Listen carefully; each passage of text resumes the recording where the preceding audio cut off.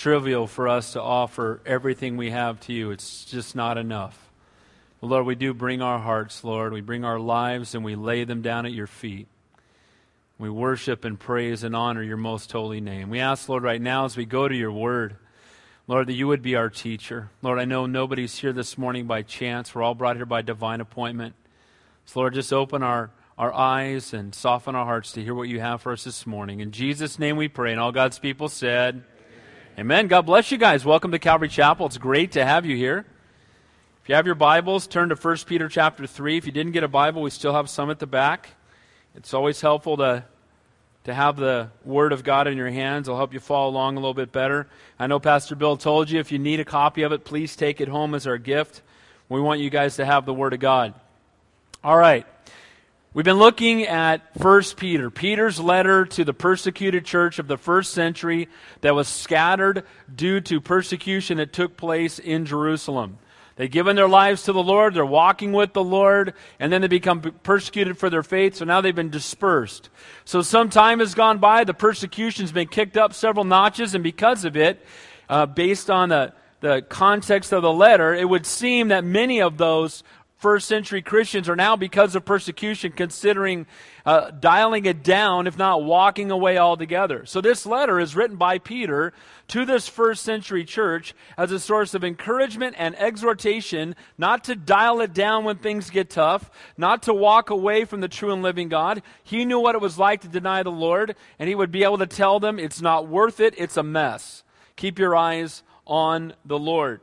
Now, we're going to take a look at the text this morning, and I want to encourage you that spiritual growth and depth and maturity are not only produced, but are also revealed through trials and suffering. And so this morning, we're getting to a portion of this letter that's really all about suffering. The entire letter is all about persecution. And we're going to look intently at least 5 verses and maybe more depending on time, because I want to have a real thoughtful time of communion this morning where we don't rush through it. We spend some time at the foot of the cross before our Savior. But as we look at persecution, I want all of us to be mindful in our own lives, the suffering, the trials, and the difficulty, that they're all there for a reason. And that God brought it for a reason. He allows it for a reason. He's a faithful God, and He brings us through it that we might grow spiritually. Most of us in this room, though we don't suffer the way that they're suffering, the people writing this letter, we have a lot in common with them. And here's what we have in common with them. First and foremost, of course, we're born again. We're filled with the Holy Spirit and we're going to heaven. But we're also, most of us, in the minority where we work, where we live, where we go to school when it comes to being a Christian. Now, some of you, maybe you work in an environment, there's a lot of Christian there. Praise God for that. But most of us living in Santa Cruz, that is not a very church or a very godly city, most of us go to school with a predominant amount of people who don't know God. Or we go to work with a predominant amount of people who don't know God. Some of you go home from here, and your family, for the most part, doesn't know God. And so here's the exhortation and encouragement to you, is this letter that was written 2,000 years ago to the people that were enduring those same things. Guess what? It applies to us as well. We're in that exact same place, in that exact same environment. And so it's important for us to recognize that there's an application as we read this letter written by Peter. Now, persecution for them is not something we can really compare our lives to for the most part. You know, they were being beaten, they were being, some of them martyred, put to death for their faith. And you know what? In this country, praise God, we don't have persecution to that level. But I will say this. Sometimes I think we need a little bit of that, because maybe it would wake us up and we'd quit being so lukewarm about our faith. Amen? Sometimes there's this, hey man, just go with the flow. It's all good, man. We don't have to be so sold out for God. But you know what? Sometimes I think we need a little more of that. First century believers were suffering. And there's going to be 2 examples in the rest of this chapter. If we get to it this week, great. If not, we'll get to it next week. But the 2 examples he's going to give them, because we look back and see a greater persecuted people, and we think, well, how does that relate to us? Well, he gives them examples of people that were persecuted more than them. And the 2 examples are Noah and the Lord. And Noah spent 120 years building a boat, and we know from 2 Peter chapter 2 that he was sharing with them the truth about who God is for 120 years, while building a boat and being mocked for building a boat when it had never rained before. Think about that. And he did that, and how many people got saved? How many people obeyed and listened and heard the word of God and responded to it? Only 7 other people, his wife, his 3 sons, and his daughter-in-laws, in 120 years of ministry. Whoa. You want to talk about somebody going through persecution, going through difficulty, but he is going to be an example as we get toward the end of the text. So, our persecution is far more tame. Maybe it's a harsh word. Maybe it's you get passed over for a promotion at work because they know you're the Christian guy.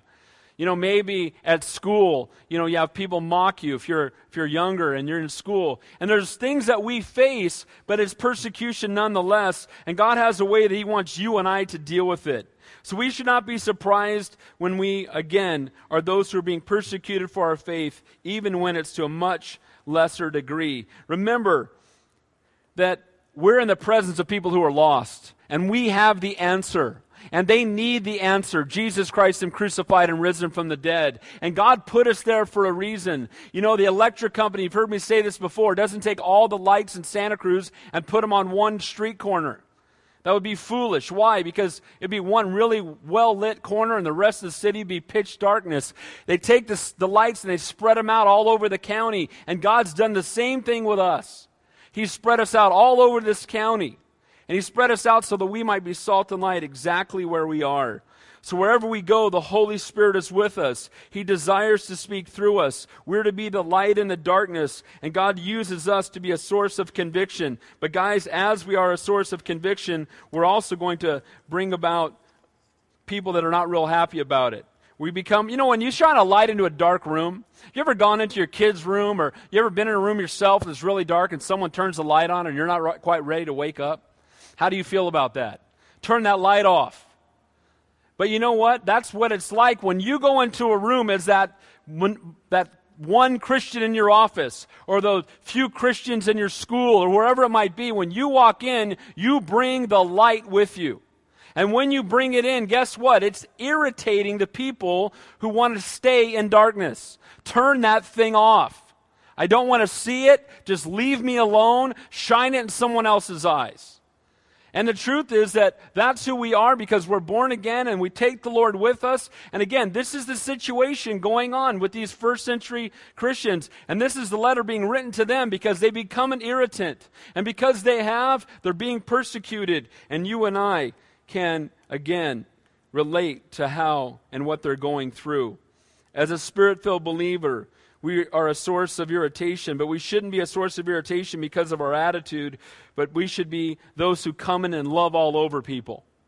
So we have 2 choices. We come in and we bring conviction with us. When we bring conviction with us, you know what? Do you know that praying over your meal at a restaurant can convict everybody in the building? Do you know that when you just talk about the things of God or have praise music on at the stoplight, or, God can use some of the simplest things to grab a hold of someone's heart and to bring conviction. And now conviction has come and they got 2 choices. Repent, turn their life over to the Lord, get right with God, or they can try to remove the source of conviction. And in this case, that's you. You know what? You're a source of conviction. I don't like it. Leave me alone. We've all had people. I had a really close friend in high school. If I started to begin to talk to him about Jesus Christ, he would act like a crazy man. And I'm not kidding. I just start, hey, bro, don't. I mean, bro, it's okay. I'm not going to stab you, nothing. I mean, I just want to talk. Don't talk to me about that. I mean, now guess what? I've often said this, and I believe it's true. When you take a rock and you throw it into a pack of dogs, the one you hit is the one that barks the loudest. And the same is true with the gospel. You start sharing your faith, the person that protests the most is usually the one convicted the most. Amen? It's the ambivalent one I'm most worried about. It's the one that's, because conviction does that. It quickens the heart. So that brings us to this morning's text. Again, in the midst of persecution, they're trying to be silenced. Again, the easiest thing to do would be, well, Lord, I'm suffering. I'm just going to be quiet so I don't have to suffer anymore. Lord, I could potentially lose my life. Maybe for you, I missed out on a job promotion, or the kids at school won't hang out with me, or my neighbors think I'm a religious fanatic on the street. So I'm just going to dial it down so I can fit in better with the world. And this is the heart of those receiving this letter, and we're going to see just how Peter addresses it.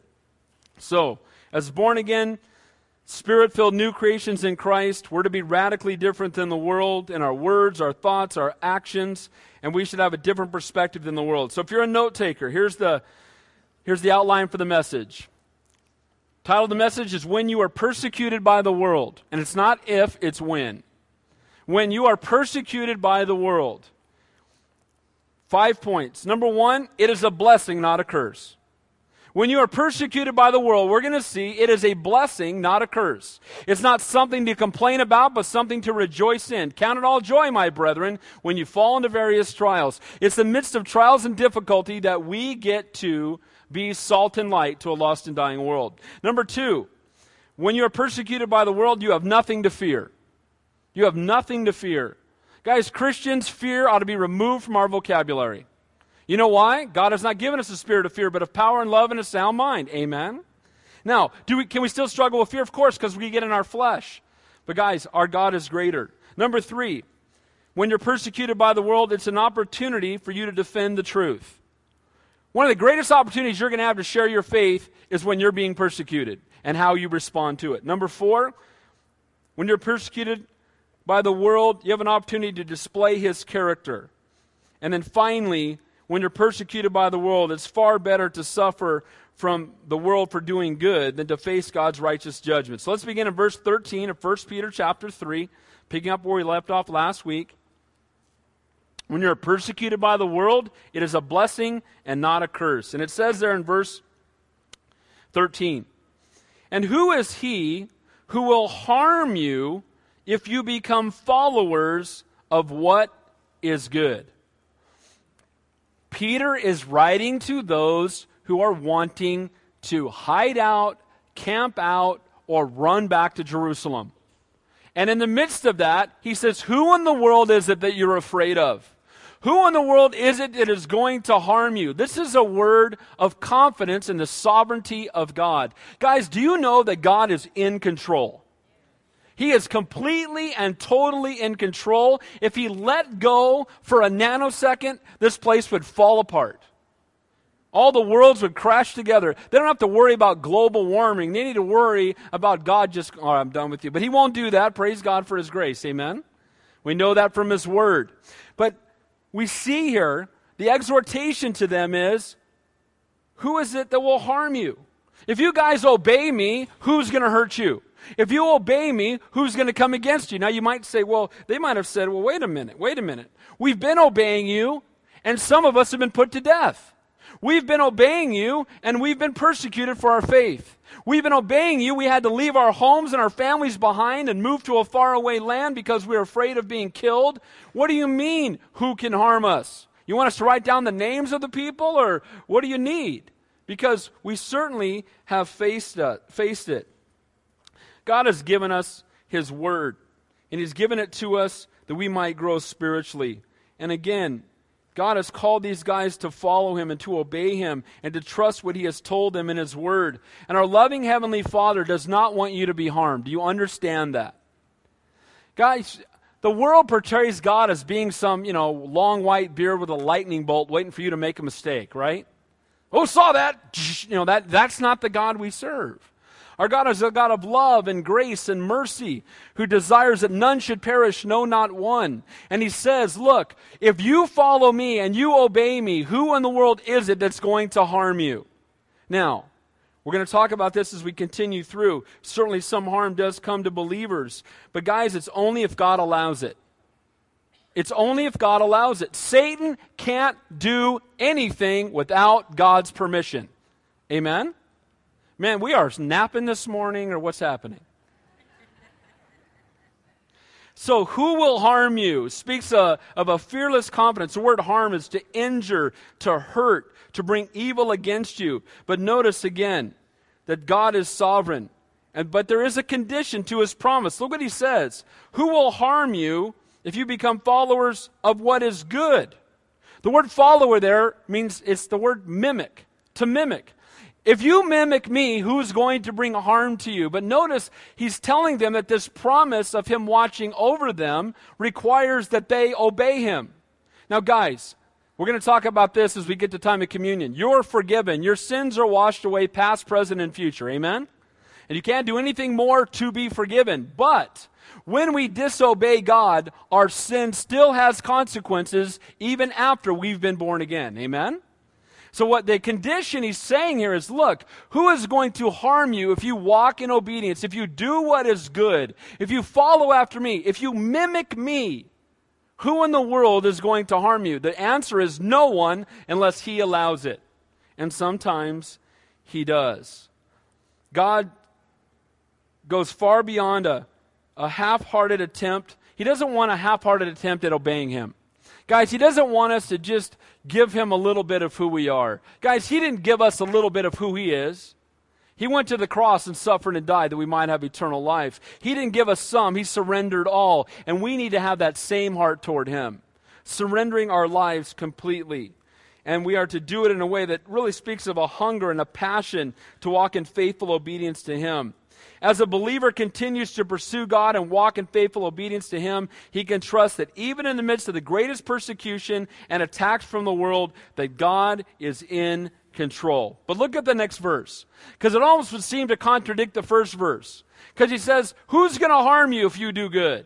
Who's going to come against you if you mimic me and follow me and imitate me? Who in the world can touch you? I'm God, I'm greater. But then he says this in verse 14. But even if you should suffer for righteousness' sake, you are blessed. Now wait a minute. I thought he just said I wasn't going to suffer. That's not what it said. What it said was, who can touch you? Who can harm you if you follow me? And the answer is, no one unless God allows it. Nobody can unless God allows it.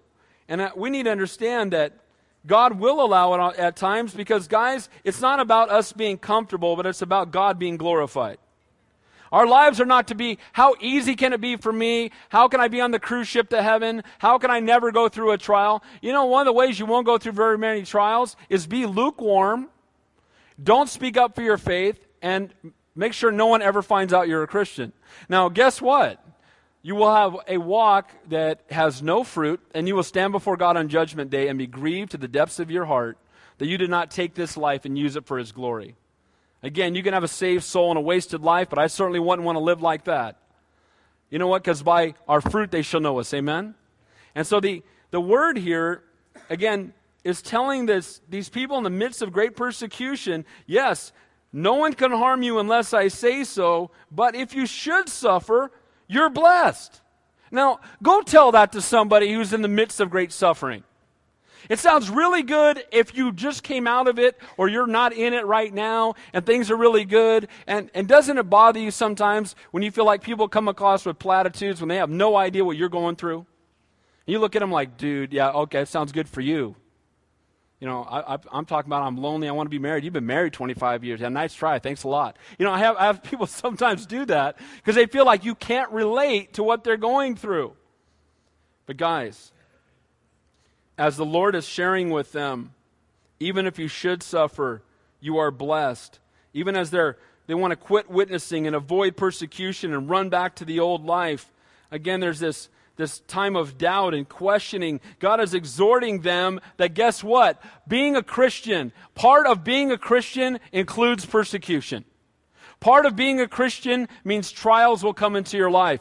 Part of being a Christian means you're going to have to surrender. It means you're going to have to die to your flesh daily. You're going to have to come to a place where you surrender completely to the Lord. That's part of the Christian walk. That's part of becoming more and more like our Savior.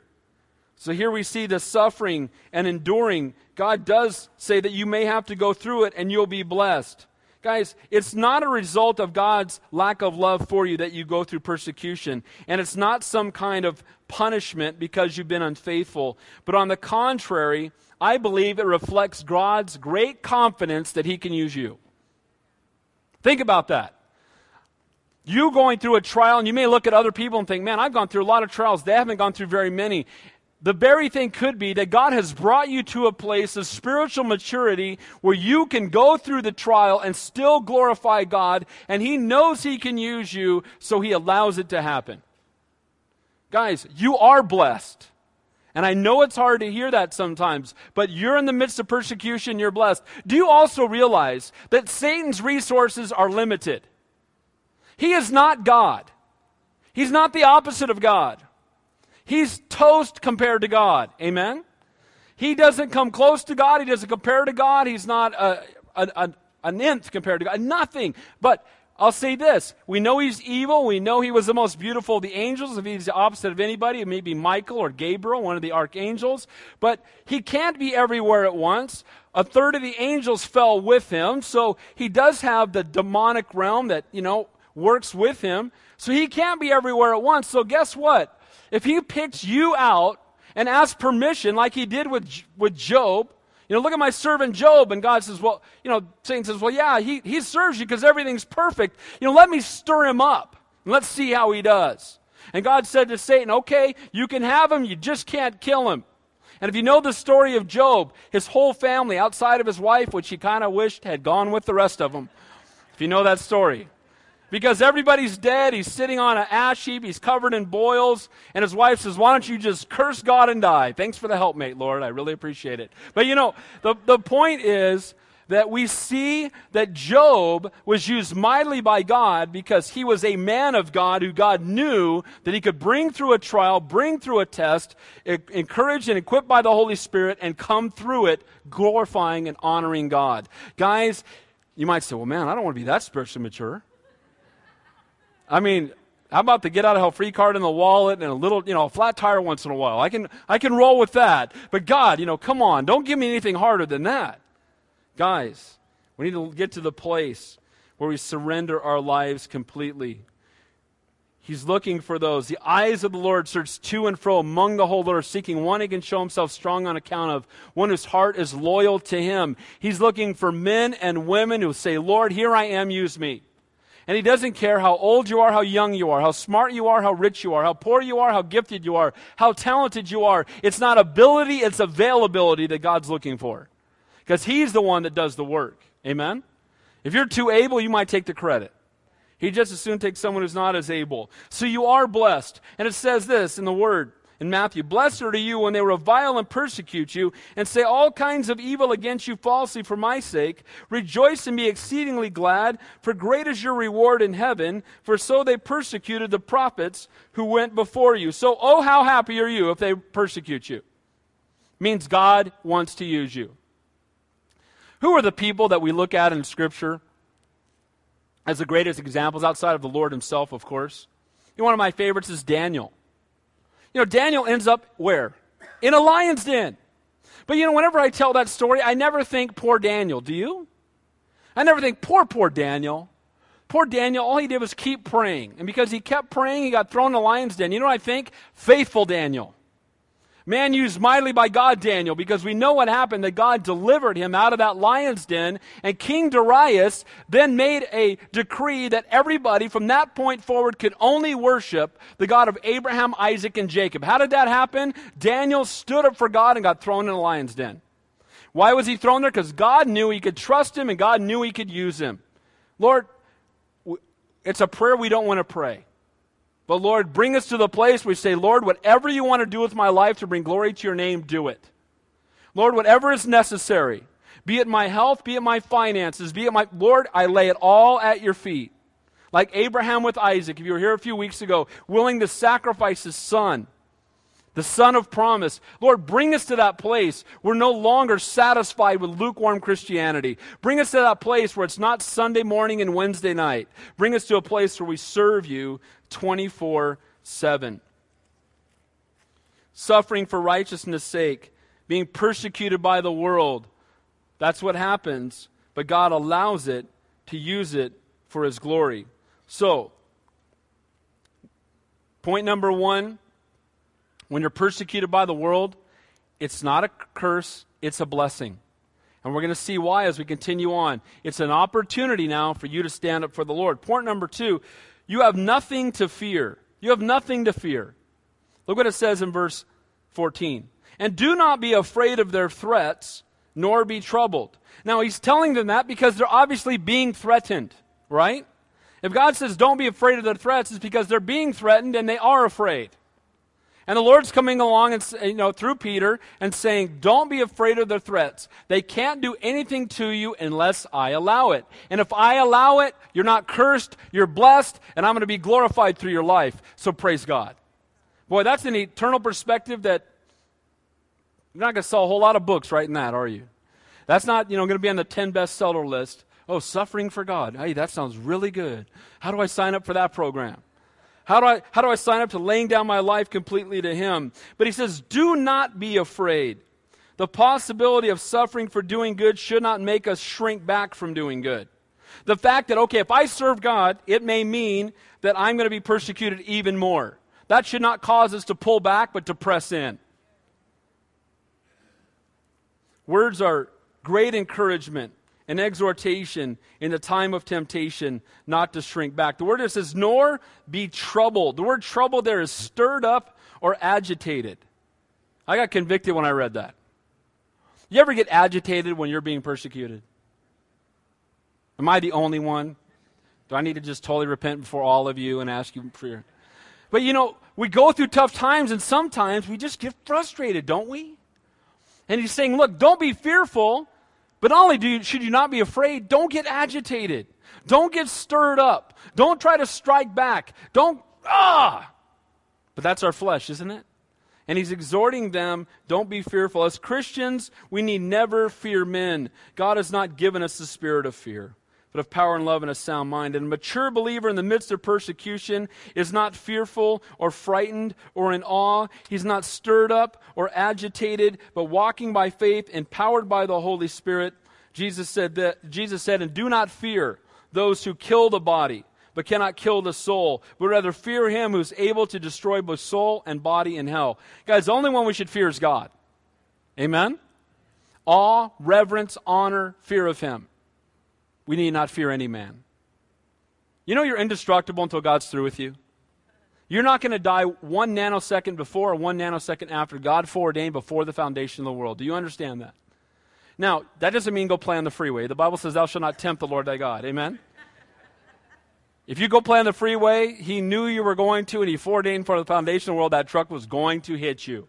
So don't do that. Amen? But the point is that we can really come to a place, again, this is heavy-duty persecution. I've left everything behind. You got to understand, Nero's raising the power. Christians being fed to lions. This is getting gnarly. And the exhortation is, don't pull back, don't dial it down, don't shrink away, don't walk away, step up. Be more faithful. These people need the Lord. That's why they act the way that they do. So when you're persecuted by the world, it's a blessing, not a curse. You have nothing to fear, and it is an opportunity for you to defend the truth. Look at verse 15. So don't shrink away, don't be afraid, but instead do this. Sanctify the Lord God in your hearts. The word sanctify there means to have reverence for, to set aside as holy. Jesus is to be the center of your life. Amen? That was really weak. Jesus is to be the center of your life. Amen? Amen. Guys, we don't give Him part of who we are. I love what a youth pastor friend of mine used to say. Are you married to Jesus? Have you fallen in love with the Lord? Is He the passion of your life? Guys, anything short of that, we need to light that fire again. We need to stoke it again. We need to draw near unto Him again. I know we have visitors here today. Some of you are thinking, man, these guys act like Jesus is the only thing that matters. You know what? That's true. Amen?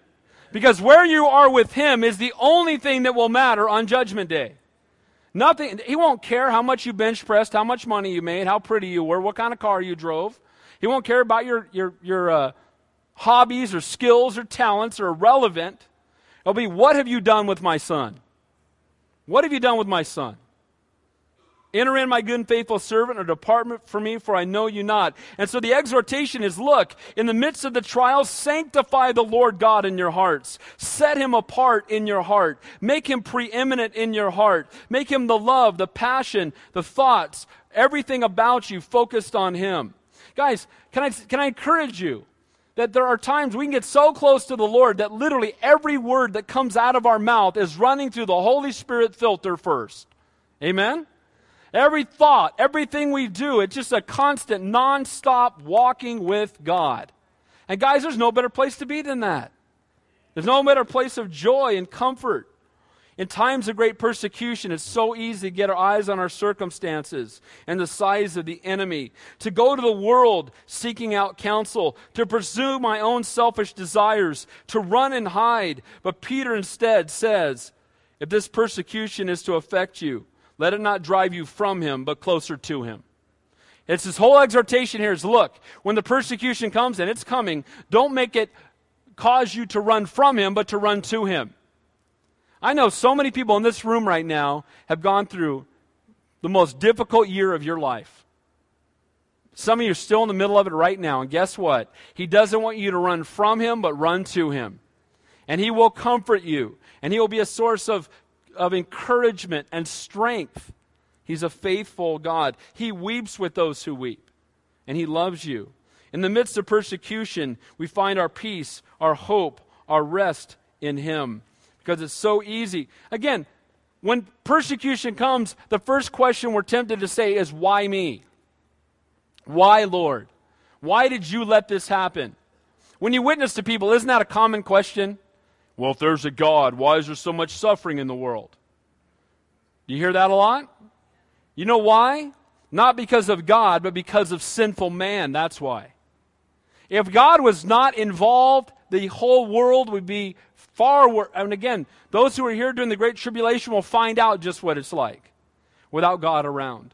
It's his grace and his mercy that holds things together. The last part there, he's actually quoting, but sanctify the Lord God in your hearts. He's actually quoting Isaiah chapter 8. And I went and I looked it up, and I found this interesting. Then Isaiah chapter 8, where he says, sanctify the Lord of hosts himself. Let him be your fear. Let him be your dread. And he shall be a sanctuary to you. Now here's what's interesting. He's saying this in Isaiah chapter 8.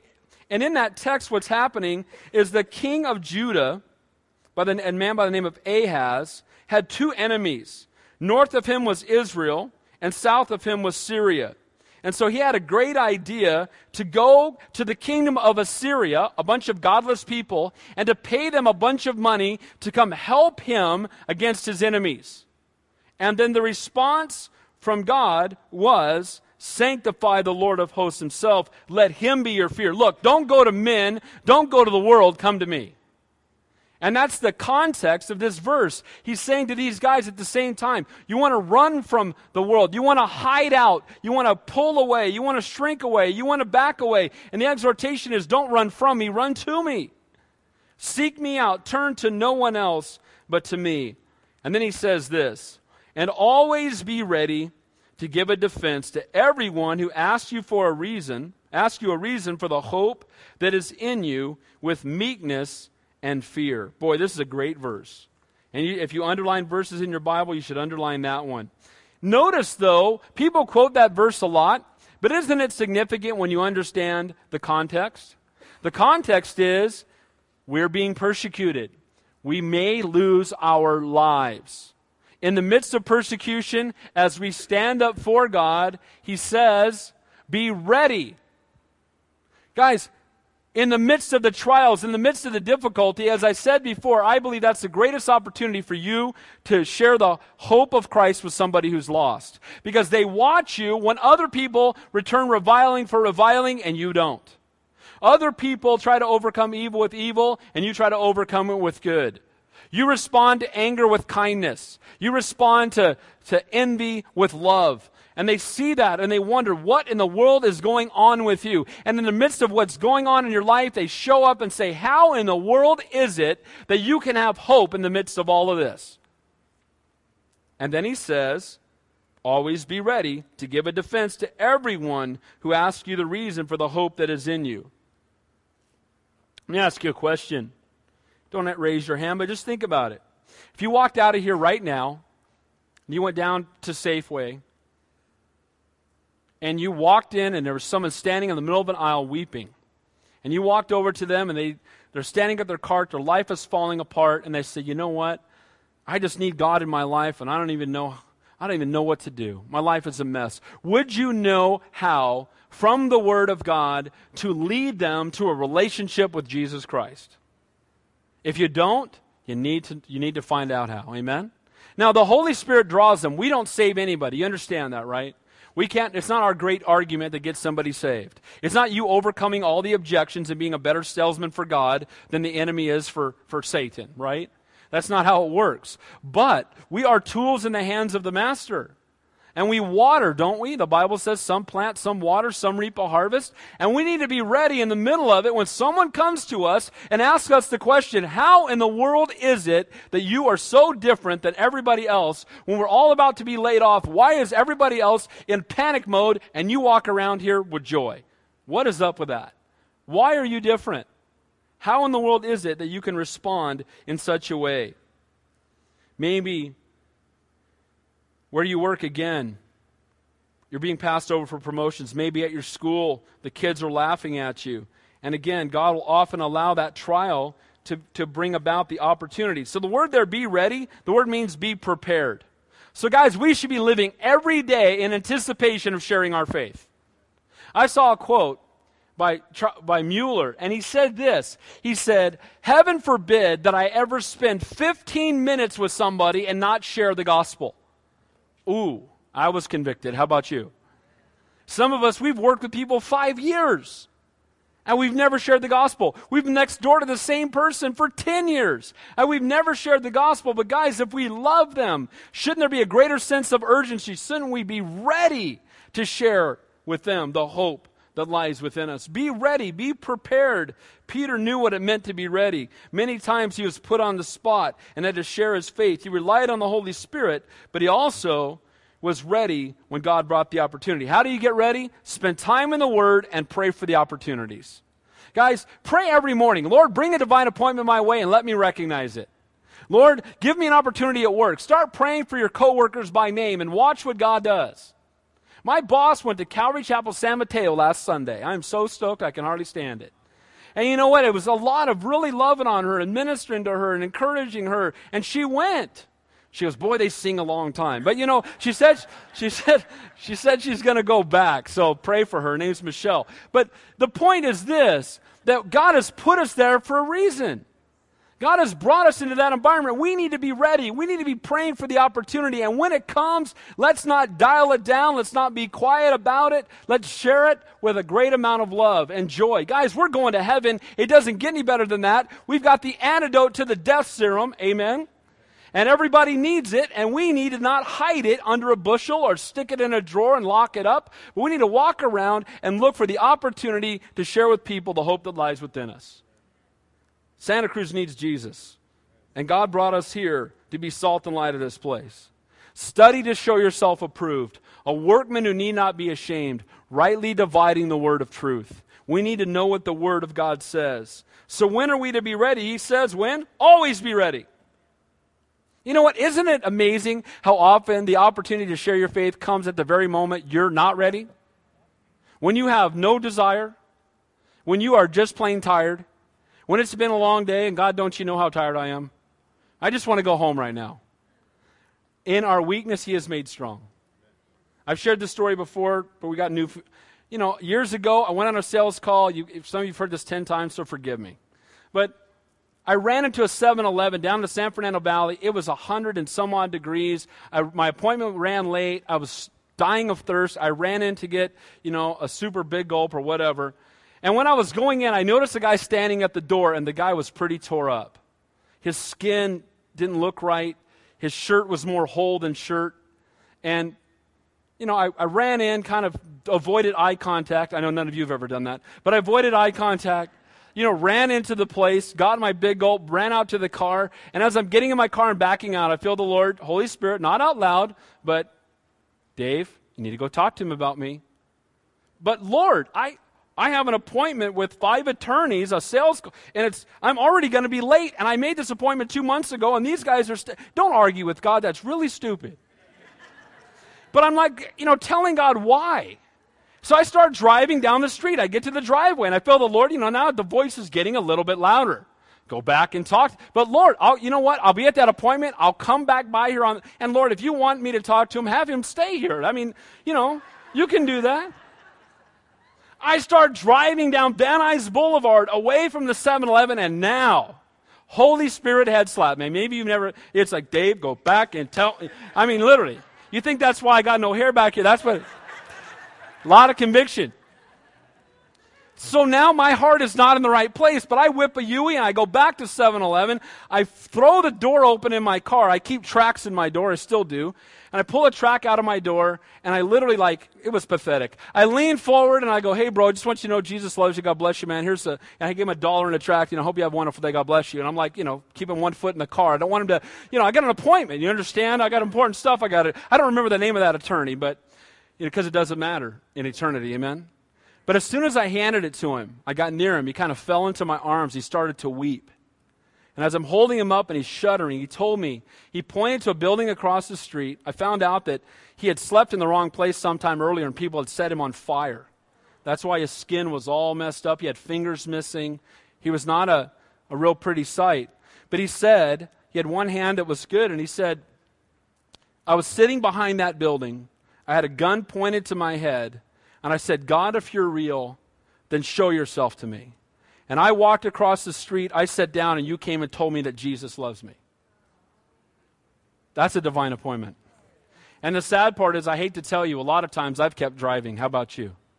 When the conviction has come, I would have missed it completely. Praise God, I met with him a few times, got him plugged into a church. I don't know what happened. But guys, that's every day in our lives. I believe that. How about you?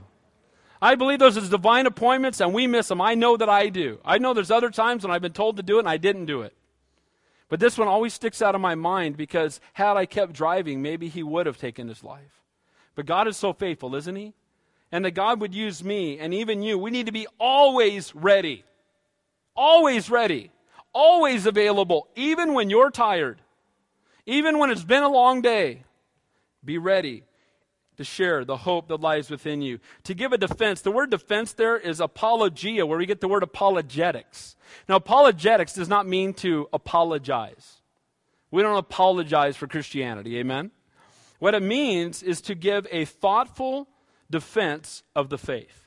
To give an organized and thoughtful defense of the faith. So we are always to be ready to give a thoughtful and organized defense of the faith. Guys, we should know what we believe, why we believe it, and how to share the gospel in a very clear way.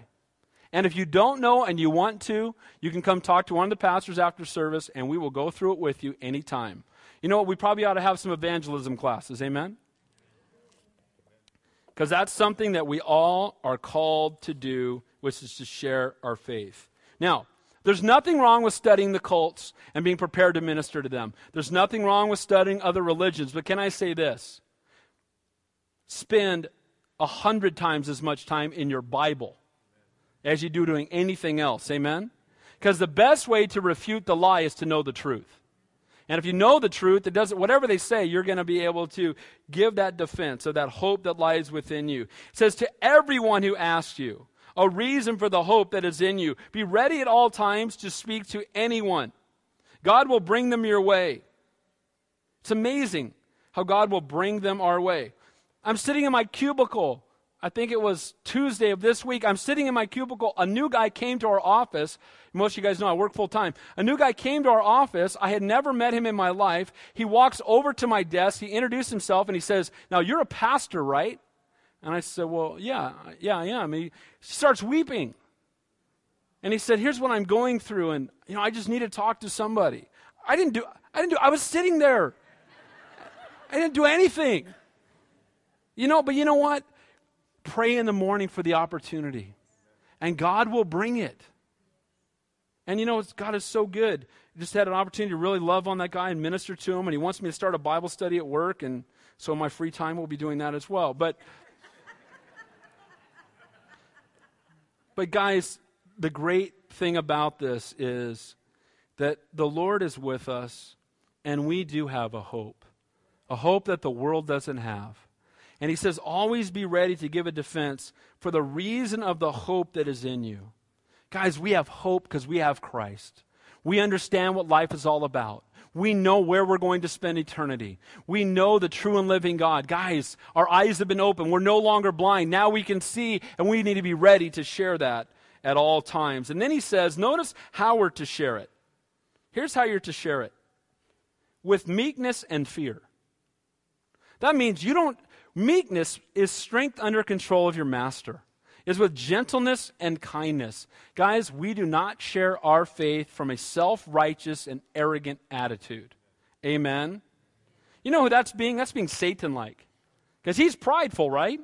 That's why he wanted to be God in heaven. Guys, we have nothing to be prideful about. If we boast in anything, we boast in Jesus Christ alone. Amen? And the exhortation here is, be ready, but not only be ready, have the right heart when you do it.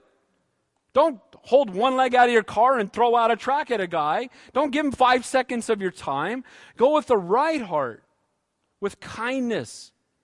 And then it says fear. The fear there is the fear of God. There's a lie being told today, don't buy into it, that your faith is a private matter. You heard that before? Now my faith, that's private. That works really good unless you read the Bible. Because there's the Great Commission, amen? And we're to go, therefore, into all the world and preach the gospel. So your faith, if it's a private matter, you're in sin. Because it should not be private. We should be shouting it from the mountaintops. Amen? It's private when we don't care about whether or not other people come to know Jesus Christ. And that means we're self-centered. And we've missed it. And the exhortation here is, with meekness, in the fear of God, share your faith with great boldness. Don't be ashamed. Guys, it's not just what we say, but how we say it. We're one beggar leading another beggar to the bread. As long as we remember that at one point we were a beggar and another beggar who knew where the bread was came along and led us there. And now that we know where the bread is, it doesn't make us better or greater than the other beggars. It just makes us the ones that know where it is and the ones who are called by God to bring everybody else there. Amen? One beggar leading another beggar to the bread. Testify to what God has done in your life. Do it with meekness and fear. Point number 4. When you're persecuted by the world, not only have an opportunity to defend your faith in the words you speak, but also in the actions you take. Guys, do people think Christians are hypocrites today? You know why they do? Because they say one thing and they live something else. And I can't tell you how many times I've heard that. Oh, you're a pastor? Oh, yeah. Okay, I knew a Christian before, and that guy. You know, I went into business with a Christian. He ripped me off, man. He had a Christian fish in his hat. I called him up. He ripped me off.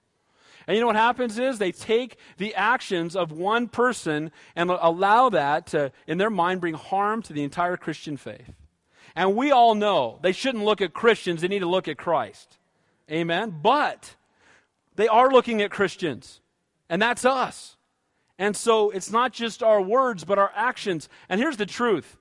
The more and more that I walk with the Lord, the more and more I realize it's more my actions than my words. Because if my actions live it out, then they'll ask to hear the words. Amen? But if the words are there and the actions, you're another hypocrite. We'll drive people away from God instead of draw them to Him. Look at verse 16. It says, so we do this with meekness and fear, having a good conscience, that when they defame you as evildoers, those who revile your good conduct in Christ may be ashamed. Here's the point. He's saying, live in such a way, the best defense against false accusations is to live a godly life. The best way for there not to have an accusation against you or bring harm to the kingdom of God is to not just talk the talk, but to walk the walk. And the exhortation here is, hey, be ready to give a defense, but live it out. Have a good conscience. That means have a right standing before God. Be able to lay down at night and know that no matter what accusation the world hurls at you, you're right with the Lord, and that's the only one that counts. Now, guys, we need to be concerned about a reputation not for ourselves, but for God. That His name would not be harmed, that He would be glorified. Guys, it is hard to stand back.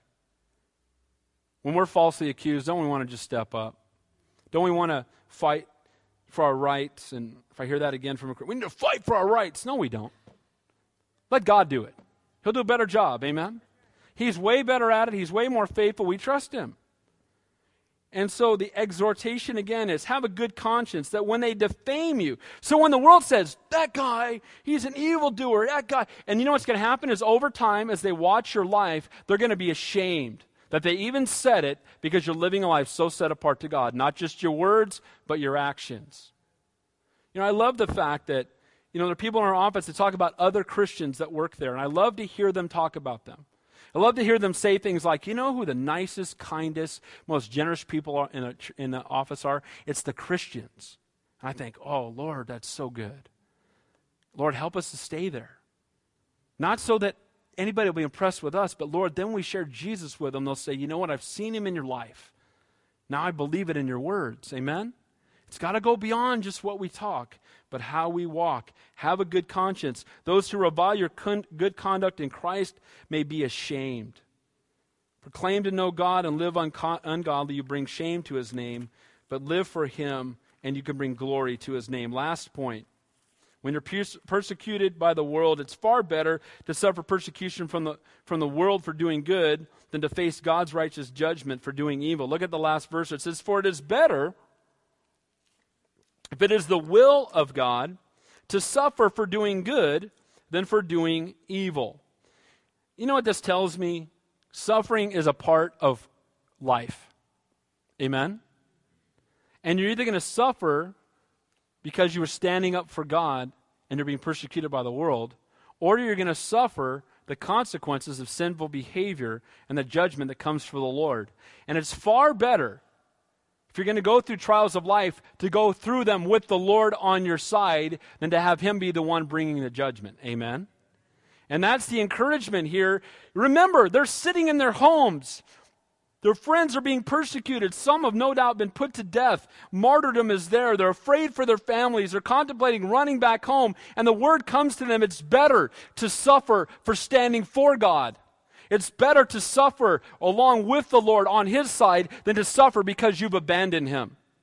As you're thinking about running home, as you're thinking about dialing it back, know that suffering will come, but it will come from the hands of God instead of the hands of the world. Guys, we're not on the cruise ship, amen? Christianity is not a cruise ship to heaven. It's a battleship anchored at the gates of hell. That's what, and you know what? And God will prevail. I'm so glad that we have the whole book. I'm glad there's no more chapters coming, no more novel. We read Revelation, we win. God wins. We're going to heaven. He's in control. He's faithful. So let's be busy about it while we still can. Amen? If we're going to suffer, let's suffer for doing good. So, when you're persecuted by the world, it is a blessing and not a curse. You have nothing to fear. God's not given us a spirit of fear. Again, when he allows the trials to come, often it's because he knows he can use you. It is an opportunity for you to defend the truth. Again, everybody's watching, and they're really watching when the trials come. It's an opportunity to display his character. So, to represent him in our words, but also in our actions. And then finally, it is far better to suffer persecution from the world for doing good than to face God's righteous judgment for doing evil. Now, I'm going to close by just reading the next verse as we prepare for communion, because we look at suffering and sometimes we think, well, if God really loved me, he wouldn't allow that to happen in my life. But guys, who's the greatest example of suffering ever? Jesus Christ. Look at the next verse. For Christ also suffered once for sins, the just for the unjust, that he might bring us to God, being put to death in the flesh, but being made alive by the Spirit. Guys, he suffered once for our sins. Here's the good news. He died on the cross. Your sins are washed away, past, present, and future. Aren't you glad? And then it says, but I love this part too, the just for the unjust. Sometimes we feel like, Lord, why am I having to suffer? Why am I having to go through the trial to be able to minister to some ungodly person? Guess what? Jesus Christ did it far more than you did. And if we are to be his followers and we're to be willing to say, Lord, use my life, and even if I'm unjustly treated, Lord, bring it on that you might be glorified. But then he says this, and I love this word, to bring us to God. The word bring there is to give access. You know what he does? He died on the cross, He paid the price, and He allowed you and I to have access to God the Father. Sinful, vile people like you and me. Amen? We're all sinners. Everybody in this room, if you're new here and you didn't know that, you're a sinner. But here's the good news. Here's the good news. He paid the price, and He's willing to wash it all away right now. And He paid it. Here's the good news. He said, it's finished. There's no more work to be done. There's nothing else we do to earn salvation. We're born again. We're going to heaven. We should have good works in our life, as we've been talking about this morning, but it's not to earn salvation. It's fruit of salvation. You and I have access to the Father through the Son. Amen? And He did that for us on the cross of Calvary. So what we're going to do this morning a little bit different. I'm going to have the pastors come up and actually pass out the elements. And then I want us to just take a moment. I want each of us to, you look back to the cross, remember the cross of Calvary. Look within and examine your own heart before the Lord. And Jesus said at that Last Supper that we're going to do this with Him in heaven one day.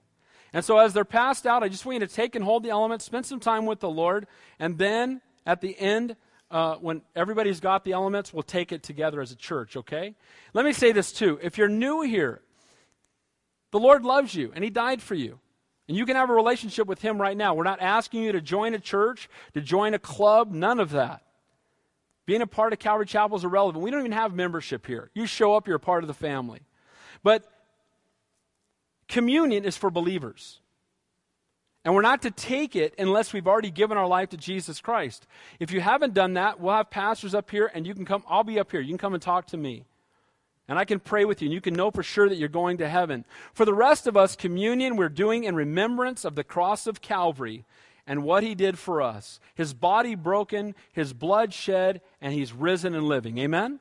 Let's pray. Heavenly Father, we thank You and praise You for Your love and Your grace and Your infinite mercy. You are such a faithful God. And Lord, I do pray You would put an urgency in our hearts to share the hope that lies within us. Father, forgive us for being undercover Christians. Forgive us, Lord, for being shy about our faith. Lord, I do pray that in our weakness You would be made strong. Maybe our personalities were not very outgoing. Lord, I pray that we would pray more for opportunities, that we would pray more for divine appointments where You just bring them right into our path. And Lord, that You would give us boldness. Father, as we go to this time of communion, I pray it would be a time of us just sitting at Your feet, unhurried, not taking the cross of Calvary for granted. Lord, truly meditating on all that You've done for us. We ask these things in Your holy and Your precious name we pray. And all God's people said, amen.